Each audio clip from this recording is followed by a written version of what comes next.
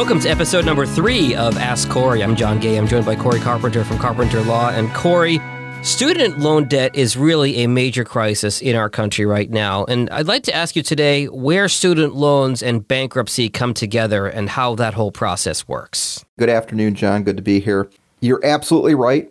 If I had to pick one topic out of any type of subject bankruptcy related that is the most frustrating, not only for myself, but for my clients, it is student loan debt. Mm-hmm. We have a huge crisis in this country regarding student loan debt. I believe the last time I checked, there was over $1.7 trillion in outstanding student loan debt in this country as of this year. And people are struggling beyond belief. When it comes to bankruptcy, and I just want to give you a little history here, modern bankruptcy code was first enacted. Student loan debt was treated like any other type of consumer debt. Yeah. It was a debt that could be completely discharged along with medical bills, credit cards, and the like. Then somewhere along the way, Congress got it through their heads that lawyers, doctors were trying to game the system by getting extremely expensive educations, running up a lot of student loan debt, and then simply jumping into the bankruptcy forum to absolve themselves of that debt while continuing on careers while making six figures a year for the rest of their lives.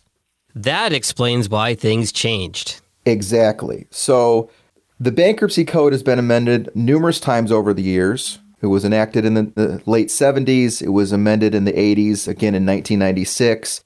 And then the most modern version of that amendment was in 2005 with the Bankruptcy Abuse Prevention and Consumer Protection Act of 2005, commonly known as BAP-CIPA by bankruptcy practitioners. Mm-hmm. The BAP-CIPA amendments in 2005 changed a student loan discharge exception where borrowers had to be at least 5 years removed from their education to seek a discharge of their student loans, to essentially making any type of educational debt, either public or private, presumptively a debt that could not be discharged. Now, there are exceptions to that rule. It's called the undue hardship exception. Mm-hmm. And what is so frustrating about that rule is that it is enforced or interpreted differently depending on what court you're in. Wow. Some courts will look at a debtor's total circumstances and determine if a continuing obligation to pay many outstanding student loans would impose an undue hardship. And that's really kind of the common sense, practical solution to that issue, something I happen to agree with. Mm-hmm. Other courts, and those include bankruptcy courts in the Sixth Circuit, which is Michigan, Ohio, Tennessee, and Kentucky, employ a somewhat more stringent test. It's called the Bruner test, which is named after a case called In re Bruner that was out of New York in the Second Circuit that the Sixth Circuit adopted.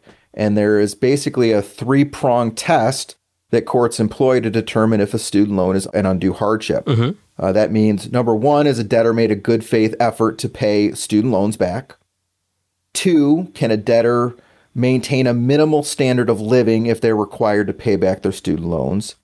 And 3, is that circumstance likely going to persist for a significant period of the debtor's repayment period? Okay. The problem with the Bruner test is that courts often interpret that, particularly the second prong, that being the minimal standard prong, to require that a debtor demonstrate that their circumstances are simply hopeless, meaning they can nitpick and scrutinize any number of expenses a debtor discloses, whether it's car insurance, cell phone, you name it. It's a very frustrating process, one that I have a lot of experience in. I have actually tried and litigated these hardship cases with people in many different circumstances, and it's very frustrating.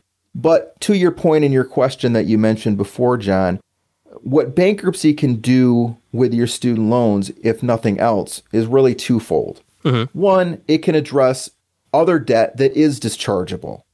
A lot of times when people have problems and are struggling to repay their student loans, it's not just the student loans that they're having problems with. It's the student loans in conjunction with the other consumer debt that they have. mounting medical bills, credit card debt because they can't get a job coming out of school that aligned with the degree that they just got and spent tens of thousands of dollars for in borrowing student loans. That's one side of the coin. The other side of the coin is, and particularly when we're dealing with private student lenders, not the government, not the Department of Education, it may be an opportunity to force those lenders to the negotiating table. Mm-hmm. I have had circumstances where these lenders will come to the negotiating table and actually negotiate in good faith to craft reasonable and equitable settlement of student loan debt, whether it's they'll take less than what the amount is owed. If debtors can pay in a lump sum, they may reduce the interest rate or monthly payments. So there's a lot of things that we can do with student loans, even if we can't get them fully discharged. That is a really important point, that even if you can't wipe out the loans like you can, say, a credit card debt, you can wipe out other debts that affect your ability to pay the loans, and you can also negotiate down the loans in a lot of cases. I think that's a really important point to make. So where do you see the future of student loans and bankruptcy proceedings, Corey?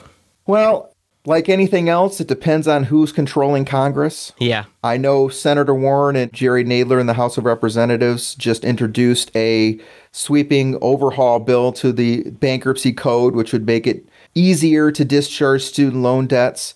It's going to be interesting to see with the incoming administration what kind of traction that gets. And obviously, it depends a lot on how the runoff elections in Georgia turn out. Right, and worth mentioning, we're recording this on December 10th, so if you're listening to this after the runoff, at this point, we don't know who's going to win. Absolutely true. So a lot of bankruptcy practitioners, myself included, really hope that Congress can come together for the good of the country and craft some common sense relief that will help this exploding student loan crisis. And it will be interesting to see how it plays out. Very important to think about going forward, Corey. Thank you for the time, as always. We're going to talk in our 4th episode coming up about bankruptcy and mortgages. Look forward to it. Thank you, John.